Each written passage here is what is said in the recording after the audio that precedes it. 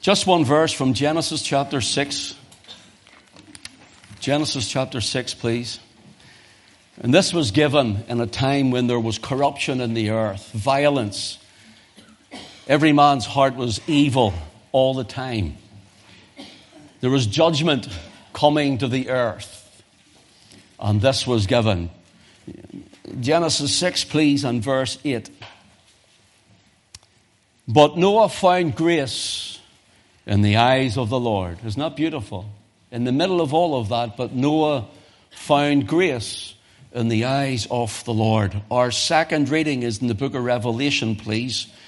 Revelation chapter 22. And it is the very last chapter, the very last verse, verse 21. John writes, when he's writing this, the Lord Jesus is saying, the unjust will be unjust and the filthy will be filthy when he returns. Again, he's coming back, his second coming. There's judgment coming. And in the middle of this, at the end of this chapter, in verse 21, it says, the grace of our Lord Jesus Christ be with you all. Amen. So be it, he says. And that's to the believers. The grace of our Lord Jesus Christ be with you all. Amen. And for our third reading, please turn to John's Gospel, chapter 1. John's Gospel, chapter 1. And we'll just skip across the chapter through a few verses as the basis of what we will speak on this evening. John chapter 1, verse 1. In the beginning was the Word, and the Word was with God, and the Word was God. The same was in the beginning with God.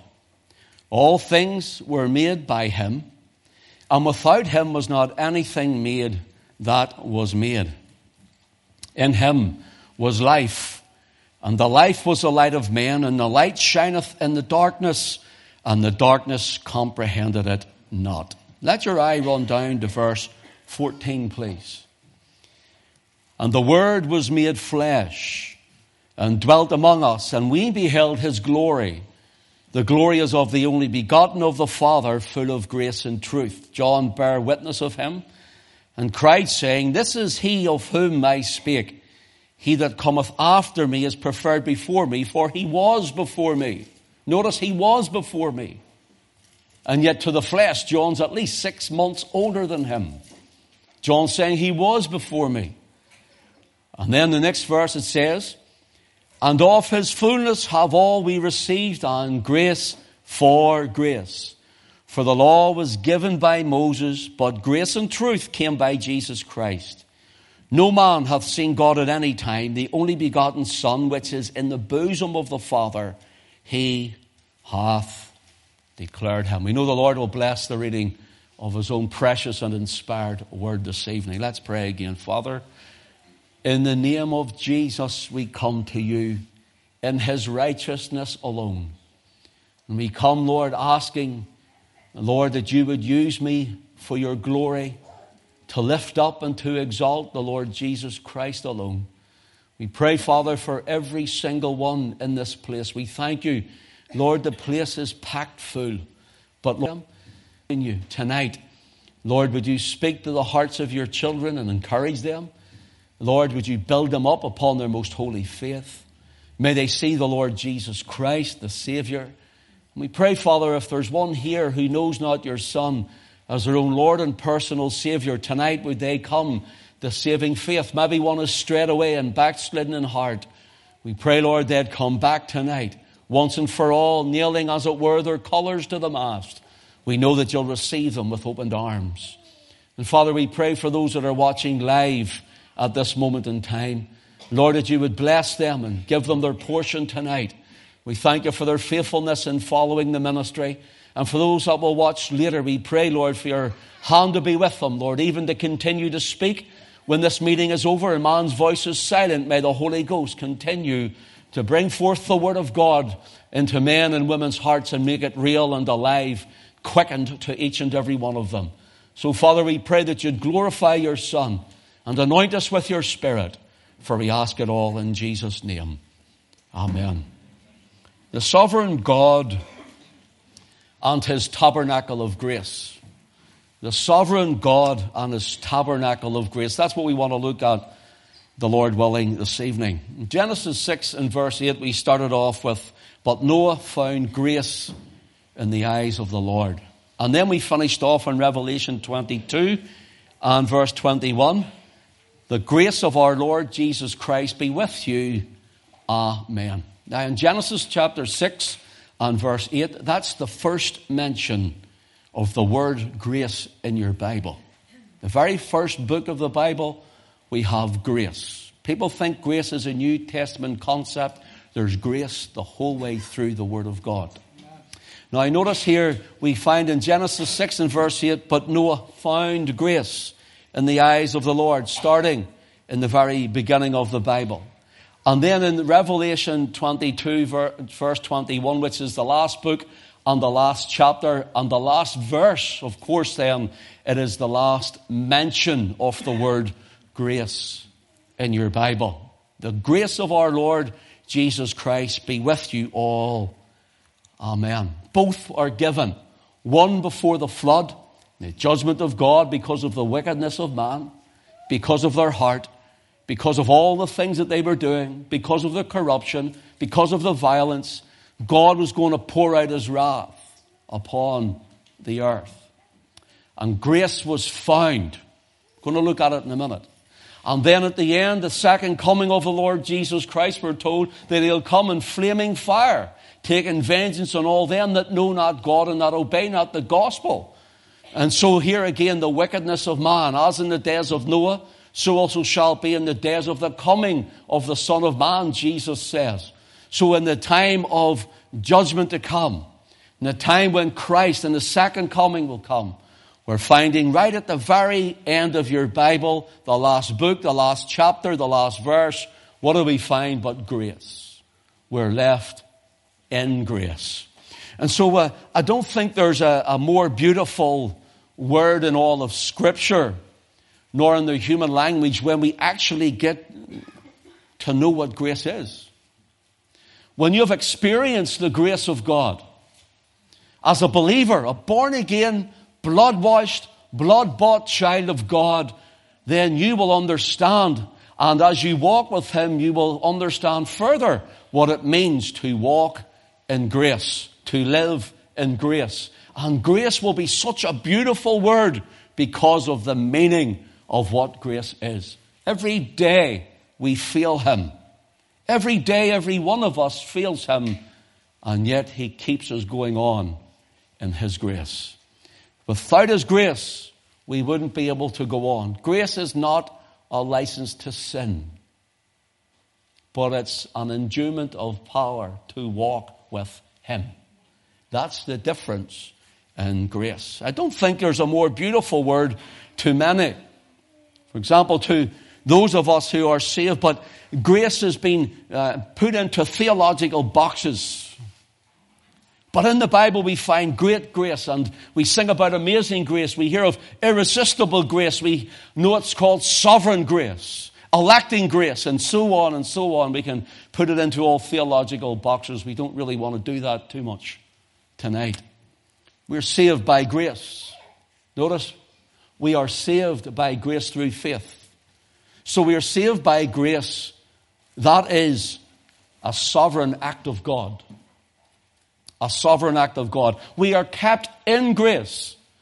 That is through the sovereign power of God. We are enabled through grace. It's the sovereign reign of God in our lives. And we will reach heaven. We will reach glory by grace. It's the sovereign will of God for his people. The sovereign will of God. And Genesis is the first book. Grace is mentioned. Revelation, the last book, finishes with grace. Notice, from Adam right through Christ to the second coming, it's grace, grace, grace, grace, grace. Start to finish, the beginning to the end, it's grace. From Adam's failure, right through Noah, Abraham, Isaac, Jacob, Israel, and right through would come grace personified. Notice this. Right through would come grace to you and I. Notice this. In Revelation chapter 1 and verse 8, the Lord Jesus, the risen, exalted Christ, says, I am Alpha and Omega, the beginning and the ending, saith the Lord, which is and which was and which is to come. Listen, the Almighty. Jesus claims himself as the Almighty. And in Revelation chapter 1 and verse 11, he says, I am Alpha and Omega, the first and the last. Notice this. In the Bible, Genesis, first book, Revelation, there's all the Word right through. And God tells us in His Word, John chapter 1 and verse 1, in the beginning was the Word, and the Word was with God, and the Word was God. Jesus is the fulfillment of everything from Genesis to Revelation. He is the Alpha and the Omega. He's the beginning, He's the ending, He's the first, He's the last. He who is, which was, and which is to come. He is the Almighty. Everything in our Bible is all wrapped up in the Lord Jesus Christ. That's the one we serve. That's the one Christian we love.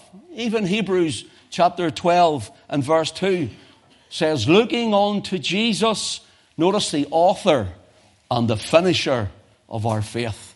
So He's the first and the last. He's the author, He's the finisher. He's the Alpha, He's the Omega, He's the beginning, and He's the ending. And He's everything in between. You see, in the Old Testament, He's anticipated. The prophets pointed to Him. In the Gospels, He's revealed. The Word was made flesh. In the book of Acts, He's proclaimed. They preached Jesus unto them. And in the epistles, He is explained. We have a commentary about Him. And in the book of Revelation, He is returning. He's returning to the earth. Notice, in the Old Testament, He's God for us. God for us. In the Gospels, in the Gospels, He's God with us. God with us. In the epistles of the New Testament, He's God in us. And when He returns, He's going to be God reigning over us, the King of Kings and the Lord of Lords. Now, in John chapter 1, verses 1 to 3, in the beginning was the Word, and the Word was with God, and the Word was God. The same was in the beginning with God. All things were made by Him, and without Him was not anything made that was made. Here we have, if you can want to write it down, you have the Spirit Word. Spirit Word. He's Spirit. And then when we get to verse 14, and the Word was made flesh, we have the flesh Word, and dwelt among us, and we beheld His glory. The glory is of the only begotten of the Father, full of grace and truth. So we have the Spirit Word, we have the flesh Word. And in our Bibles here, that which is given through the divine inspiration of God the Holy Ghost, here we have, He is the written Word.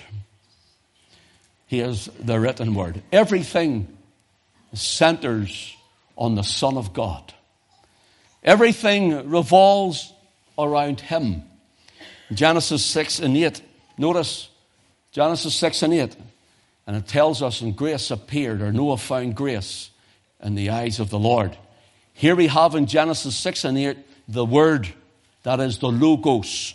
That is, it's a manifestation of a pre-Bethlehem appearance of the Lord Jesus Christ. It's known as a theophany, an angelic appearance, as it were. And we're told here that Noah found grace in the eyes of the Lord. Here the Word is appearing to man. Here the Word is appearing to man. And yet in John chapter 1 and verse 14, the Word was made flesh. Here the Word is appearing as a man.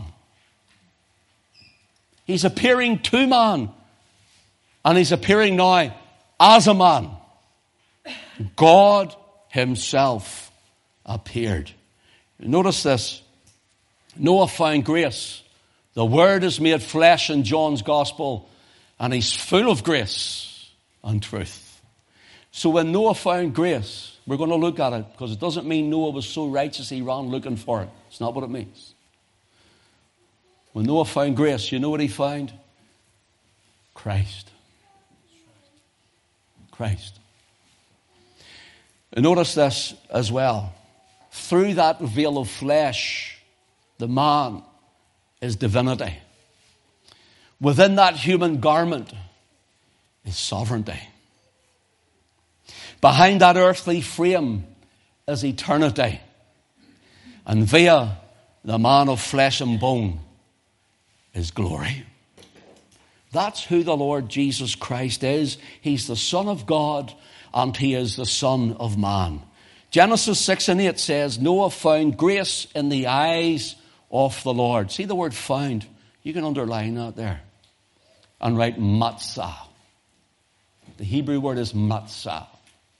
This is what it means to come forth, to appear, to acquire, to make, to arrive at, or to arrive at. To arrive at. You know, we talked a little about it this morning. And people would say, I found Jesus. Oh, I'm glad I found Jesus. Friend, I have something to tell you. Don't mean to offend you. No, you didn't. Jesus found you. He found you. Right in the mire that you were in the dunghill of humanity, in the desperation in society, He found you. He came to you. When you couldn't come to where He was, He came to you. And notice here, Noah found grace. The word found is matzah, and it gives the idea not that Noah had such an epiphany that he thought within himself, out of his own mind, will, and strength, I will seek God. No, that doesn't mean that. It means that one day, grace or Christ appeared unto Noah. It means he attained to know. Here this man didn't know, but he was in a world full of sin and debauchery, and God was about to pour out His judgment upon it. And God shows him, here's the grace, you ready? He appears to Noah, and the word matzah means he comes to Noah. Noah attains it because he made the first move. You're saved because God made the first move. You love Him because He first loved you. And it means here that the grace appears. The theophany of Christ, pre-Bethlehem, He comes, as it were, and He appears to the man Noah. Build an ark, Noah. There's a judgment coming. Here's the dimensions of it. And if you act, listen, on the Word. If you act on the Word, what's happened? He was given faith. Faith was imputed to Noah to be able to act upon the Word, because we're all dead in our trespasses and in our sins. But Noah was a righteous man, a preacher of righteousness. Let me tell you what that means. Noah just knew that he hasn't to mix with the other around him. That's what that means. Doesn't mean he was so good and he was upright and he was like a Jesus-like figure.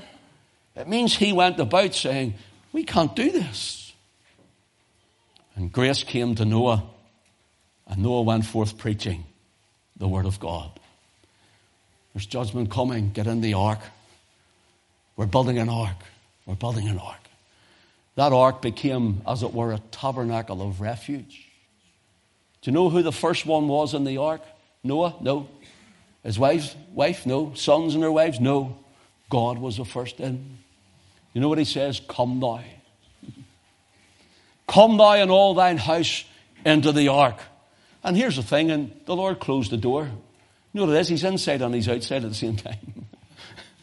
Sure, He's in you and He's in me, isn't He, at the same time? And He's in you and He's in you and you, and it can go all around. And He's in me at the same time. And so here is the Spirit word that comes to Noah.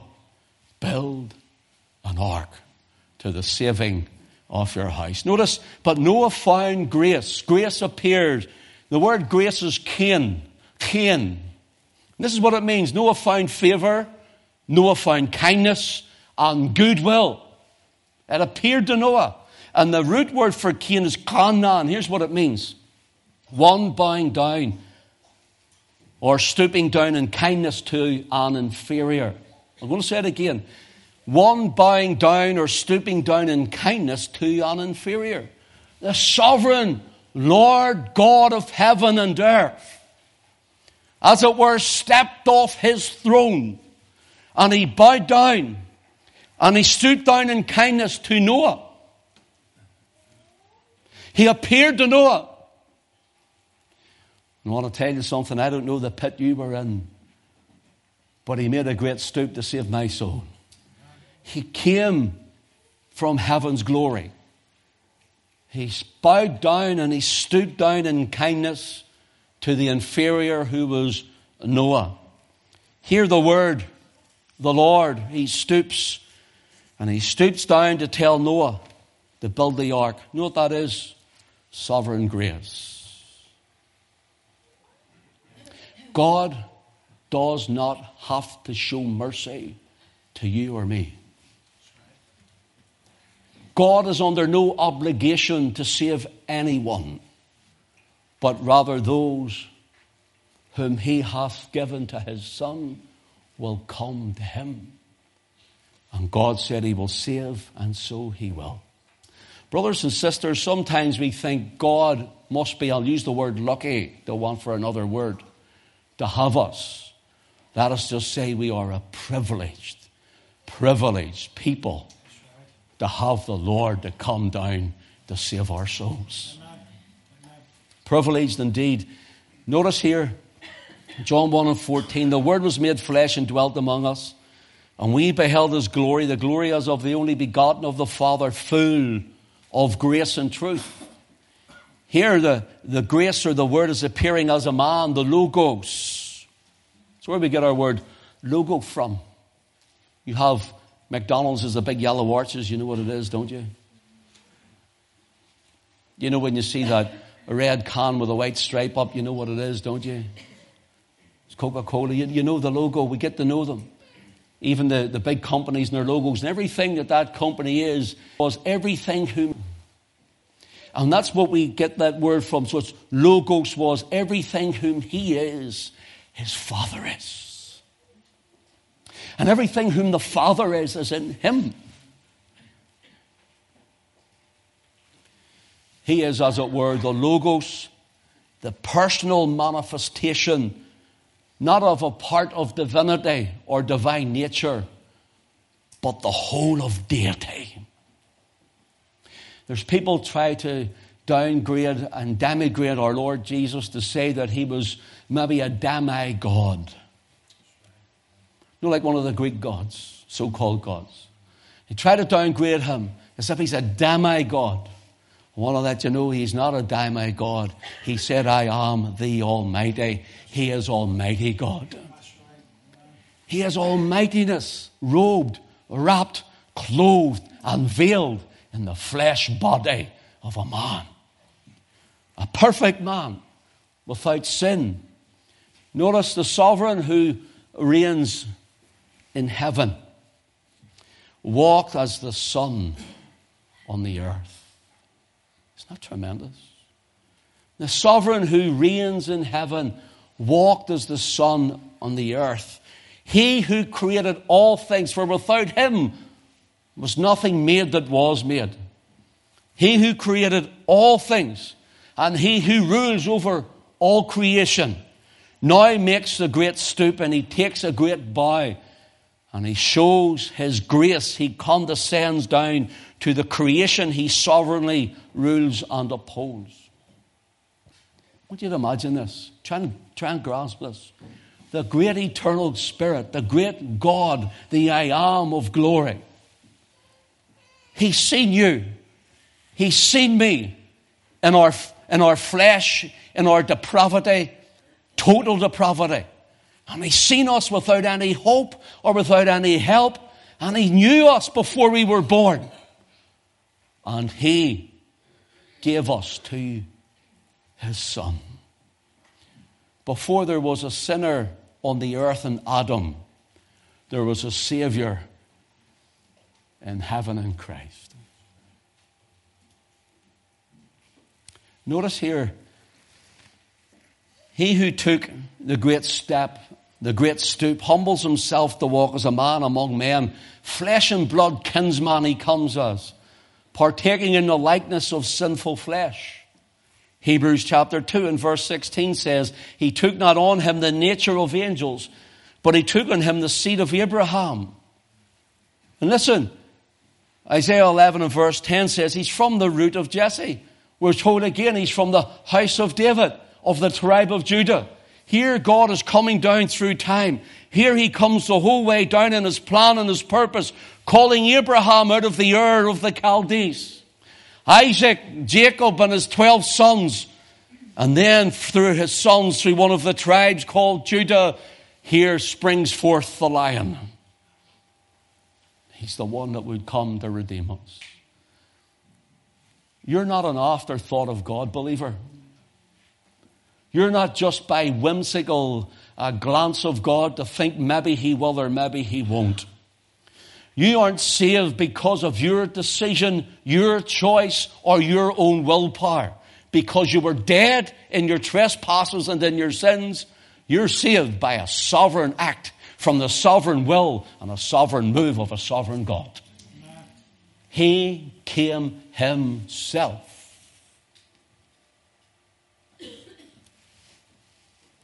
Notice, 2 Corinthians chapter 8 and verse 9 says, for you know the grace of our Lord Jesus Christ. Notice the word, the grace of our Lord Jesus Christ. That though he was rich, yet for your sakes he became poor, that ye through his poverty might be made rich. Rotten sinners, lawbreakers, broken God's law, condemned and ready for judgment. And yet he came and showed grace. Yet he came and took the great stoop from heaven's glory and took upon him the form of a man. And there he became one of us, that we might be raised up to where he was, that we might be with him.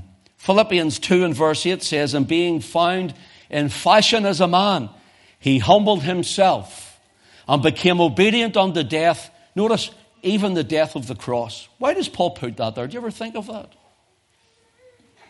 He humbled himself, became obedient unto death.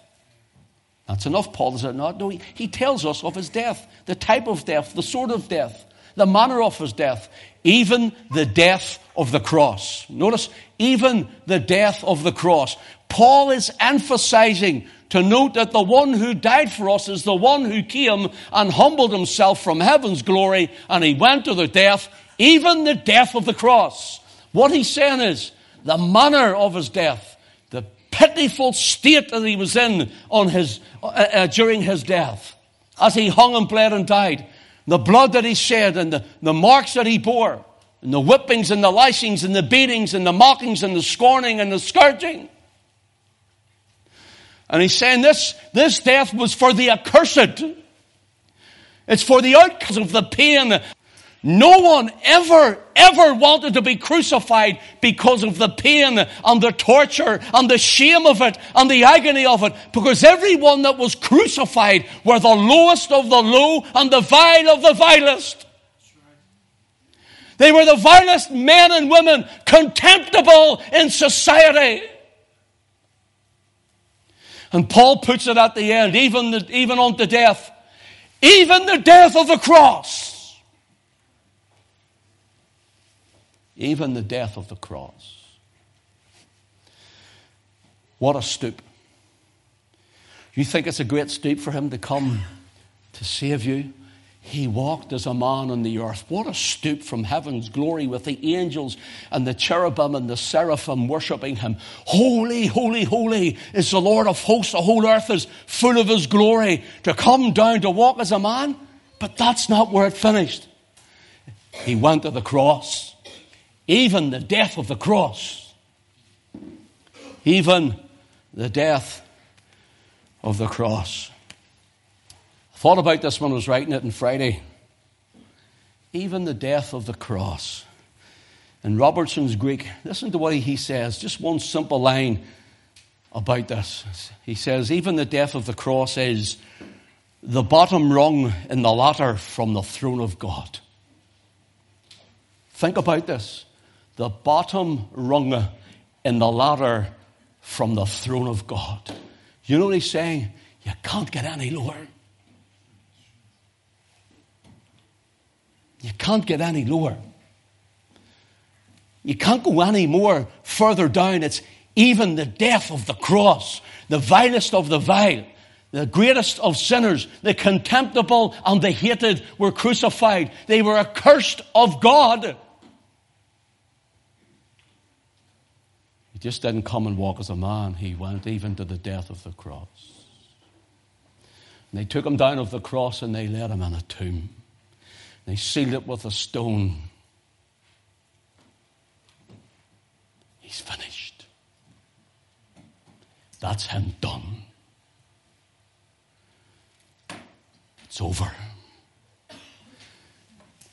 3 days later. Brothers and sisters, 3 days later. On the third day, up from the grave, he arose with a mighty triumph for his foes. He arose the victor from the dark domain, and he lives forever with the saints to reign. He arose, he arose. Hallelujah. Christ arose. Would you praise him tonight, church?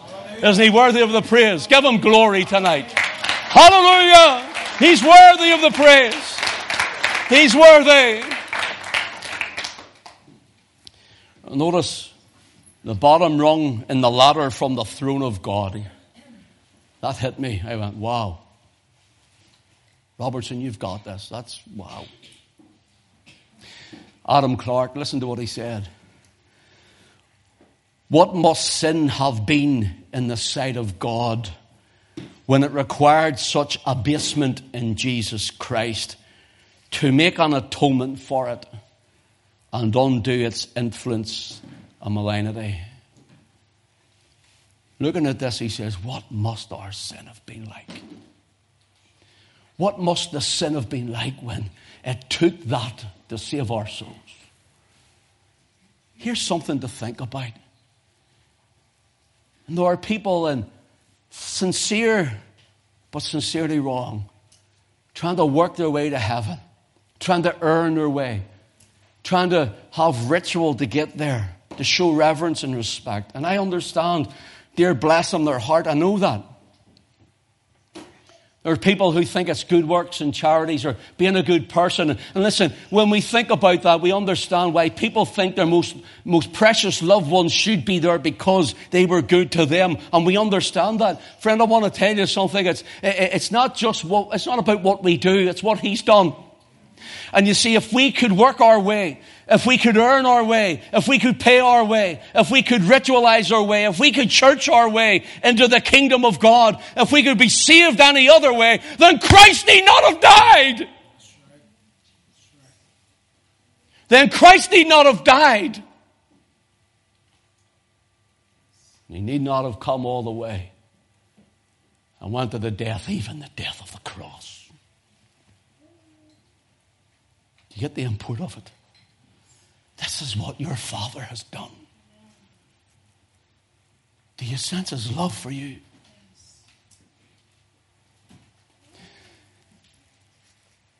John tells us in John 1:14 that the Word was made flesh and that he was full of grace and truth. In verse 16 it says, and of his fullness have we all received, and grace for grace. And it really gives the idea of grace keeps abounding over our sin. Paul tells us that. The end of Romans chapter 5, coming into Romans chapter 6, then he says, should we continue to sin that grace may abound? Just in case people think grace is greasy grace, slippy grace. You know, it's grace that they can live with forever and live how they like without living a holiness of life. And Paul actually answers it. Should we continue in sin while that grace may abound? And he says, God forbid. Let it never. And all had said one translation. And of his fullness have we all received, in grace for grace. And maybe you feel the Lord tonight. Here's something for you. Maybe you feel the Lord. And you'll say, they never forgive me. I could never come back. I've done too much. I've went too far. Listen, I want you to know there's nothing you have done that God can't forgive when you repent of it and come back. You have never went too far because you're here tonight and your Father has you listen. Because He loves you. Listen, here's Grace for Grace. Here's an idea of it. So you go down to get on, let's go to the London Underground, and you get up and there's the train going underground, and you get up to it, and as you get up to it, whoosh, away it goes. You miss it. And you're thinking, we have to wait till the next one. That's like Grace. You feel, I've missed it. But Grace for Grace is like this. As soon as the back of that one is, there's the front of the next one. Get on the next train. Do you get what I mean? I've let you down. I feel I've went too far. You feel like grace is gone. No, it hasn't. As soon as you turn, there's the next one. Get on the next train.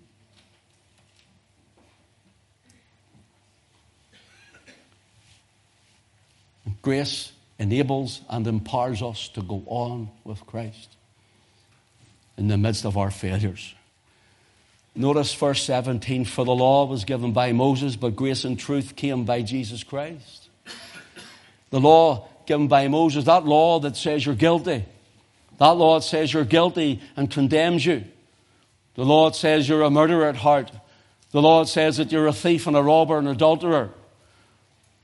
The law that keeps telling us who we are, that looks us in the face, and it gives us the truth. It's not lying to us, it gives us the truth. The law of the Lord is perfect. Nothing wrong with the law. It's perfect. Something wrong with us. The law of the Lord is perfect, converting the soul. And here the law came by Moses. You're guilty, you're guilty. And we needed grace. We needed grace. And so grace and truth came by Jesus Christ. Now let's look at verse 14 in John 1, please. The Word was made flesh and dwelt among us. Would you say dwelt? Would you say it one more time? Dwelt among us. See the word dwelt there? It means the word came in tabernacled. Tabernacled among us. One writer said it means God came and pitched His tent. God pitched His tent in the person of His Son. God pitched His tent in the man Christ Jesus. He tabernacled among us. He dwelt among us. Now here, John is alluding to the tabernacle in the Old Testament. He's alluding to it, and he's alluding then from the tabernacle in the Old to the temple in Jerusalem. God came and pitched His tent, tabernacled among us. God came and dwelt among men. Notice, here's some things I want you to notice. First of all, the tabernacle was where God met Israel. The tabernacle is where God met Israel. He said to Moses, I will meet you there and speak unto you there. Nowhere else. Nowhere else in the whole wide world. Think about it. Nowhere else. I'll meet you in the wilderness. A tent of probably badger skins. I'll meet you there. Speak with you there. If you want to meet God, there's nowhere else in this world, nor heaven nor earth, than you can meet God than in the person of His Son, the Lord Jesus Christ. If you want to be saved and forgiven of your sins, you can only be saved and forgiven of your sins in the person of the Lord Jesus Christ. If you want to meet God, you meet Him in Christ. So the tabernacle was where God met with Israel. Secondly, the tabernacle was where the law of Moses was kept. Here's the condemnation. But here's the thing, brothers and sisters. This wasn't a tabernacle of condemnation.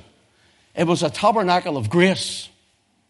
Because when the high priest went in with the blood of the lamb and he sprinkled on the mercy seat, and the glory of God came down, the law of Moses broken, and in the Ark of the Covenant, it looks at us and says, guilty, guilty, guilty, under condemnation through the blood The mercy seat, there's grace comes. The tabernacle of grace meant that they weren't condemned for their sins. God's tabernacle was in the wilderness. Here's another thing for you. The tabernacle was a place of revelation. There, the glory came down.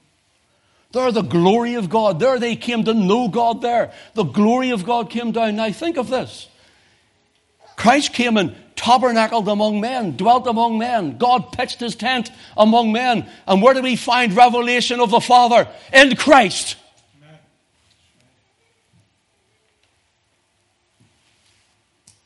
That's where we find it. And notice, the tabernacle was where the blood was shed. Whose blood was shed for you? The blood of Christ. Where was the blood applied? There to my heart was the blood applied. At Calvary. And the tabernacle was the center of Israel's worship. It's where they gathered to worship Yahweh. Where will we gather to worship Yahweh?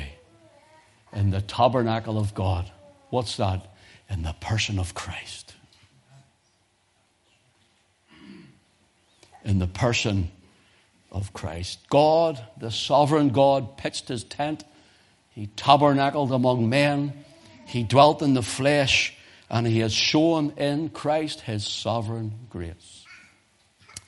The word grace here is the word charis. Charis. Here's what it means. The merciful kindness by which God, exerting his holy influence upon souls, turns them to Christ, keeps, strengthens, increases them in the faith. Here we're told that charis is God coming and influencing the heart of man, the heart of woman. Notice, grace appeared unto Noah. It influenced Noah. God came down and influenced Noah.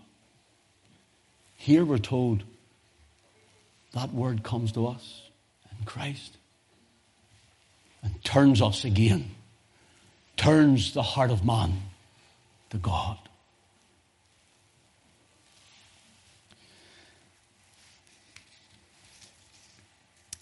There was a reading I read a while back on grace years ago. I've said it here before, I'm going to say it again. Here's what it means. Charis. The divine influence upon one's heart and its reflection in one's life. It's not mighty. The divine influence upon one's heart and its reflection in one's life. You know what grace does? It influences your heart. Grace influences you to turn you to Christ for salvation, influences you to walk with Christ in your salvation, and influences you to serve Christ. Grace shows a reflection in the life. The man and the woman who have truly come to know Christ and his grace, it will show in their lives. Grace is abstract. And if you're wondering, abstract is simply put something without material existence or form. That's the simplicity of it. Something without material or bodily form, it could even be. Noah found grace in the eyes of the Lord. The theophany disappeared. So it's not touchable and tangible. It hasn't got a physical shape. It's like abstract. Love is abstract. You know, sister, when your husband tells you all the time, "Oh, you know I love you. You know I love you." And you're going, "Well, why should you show me it?" You know why? Because you can't understand if they love you or not unless us and our human bodies, with our real bodies, we show you gestures and gifts and whatever else. And if you're going by the graveyard tonight, brother, get a bunch of flowers and a white pass and give them to him when you get home.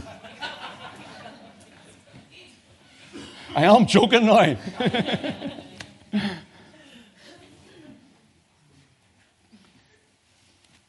And you show love. You see, it's abstract. It can mean anything. Salvation. What's salvation? It's abstract. Oh yeah, you need to feel it. You need to experience it. You need to know it. You need to have it. It must be yours and personally yours. You see, it's abstract because we can't tell you. We can only show you what it's like in our lives. And even that we fall far short. It's abstract. But when it comes to looking for a material existence or bodily form, mercy, abstract. Grace is abstract. Love is abstract. Salvation is abstract. And what do we find? It takes on a bodily shape, material existence. In the beginning was the Word, and the Word was with God, and the Word was God. That's abstract to us. And the Word was made flesh and dwelt among us. He tabernacled with us. God pitched his tent. Tent of grace. Jesus is God's tent of grace. A few minutes and I'm closing. Grace has been described as the property in a thing which causes it to give joy to the hearer or to the beholder. So, you're weary in work.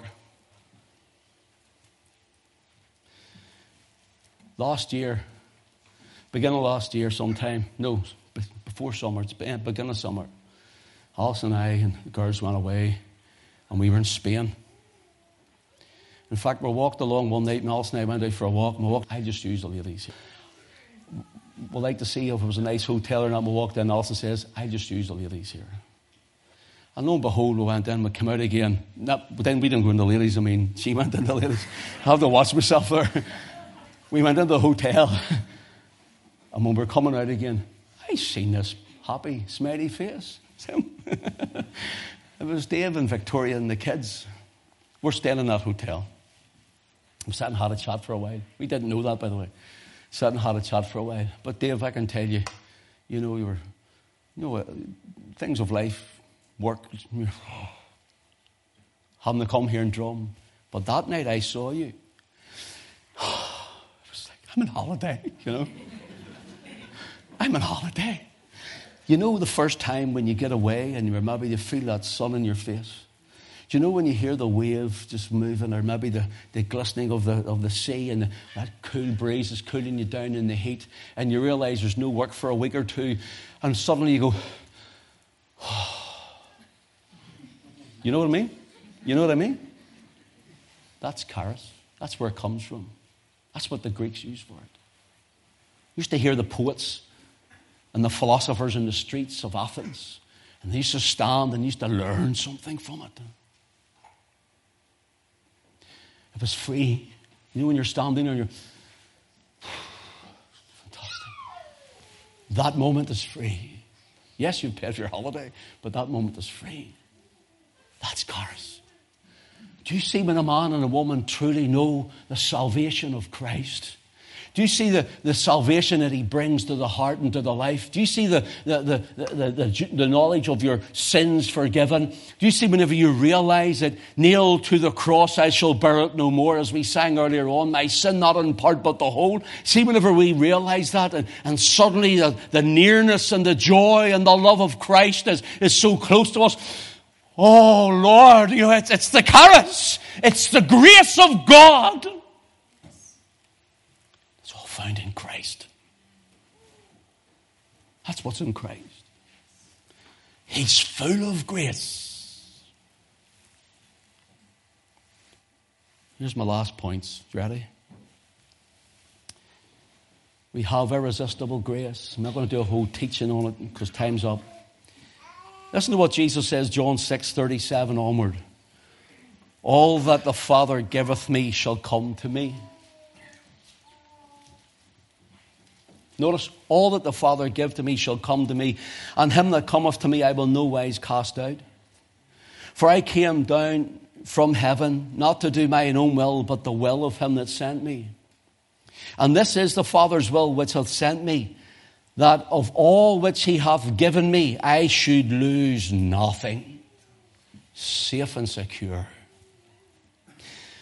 But should raise it up at the last day. You know what Jesus is saying? Those whom the Father gives me, they'll come.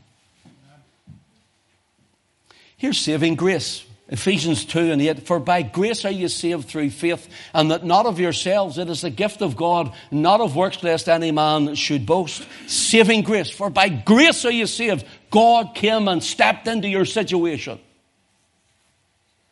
Here's electing grace.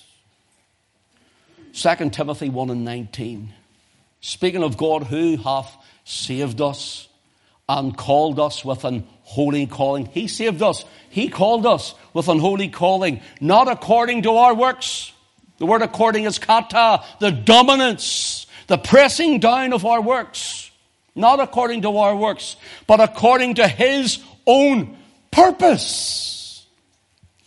The kata of God is his own purpose, his own dominance. God came and irresistibly drew the man and woman that he awakened from their sleep of death. He drew them into salvation, which was given us in Christ Jesus before the world began. See, the word purpose is the word prothesis, a setting forth of a thing. This is what I'm finishing with. You ready? It's a setting forth of a thing. It's given as the idea was when Israel came to the temple or the tabernacle to worship, one of the things they had out was 12 loaves of bread. One for each tribe. It's called the lamach. The lamach. And it really gives the idea, the meaning of it is the face. It gives the idea of the face, or that which will look. The bread's looking up. It's an offering to God for the 12 tribes of Israel. The bread before God here it's like faces looking up. Here is the purpose. This is the purpose bread.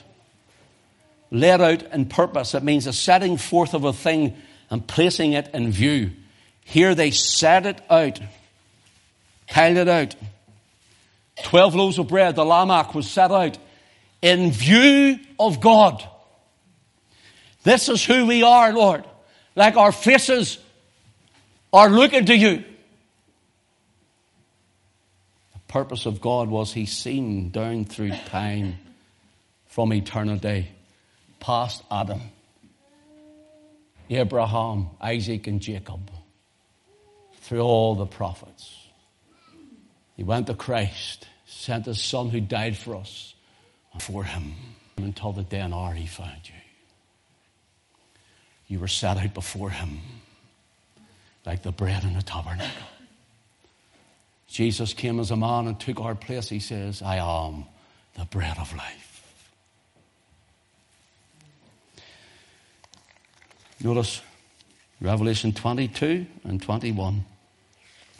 The grace of our Lord Jesus Christ. May the enabling influence it means. The grace of our Lord Jesus Christ be with you all. Amen. Amen. Lord bless you tonight. I'm hoping that you're learning on these things, because I understand there's filled with believers, and I'm hoping you are hearing and learning, you're being built up in your faith. But take it offline or share it online that others will hear it, or do so. Get a CD if you want, or whatever you need to do. But go over it again. Get your Bible out if you have time during the week and learn these things. It'll help you in your faith. It'll strengthen you in the faith. The Lord bless you all. Team, would you come up?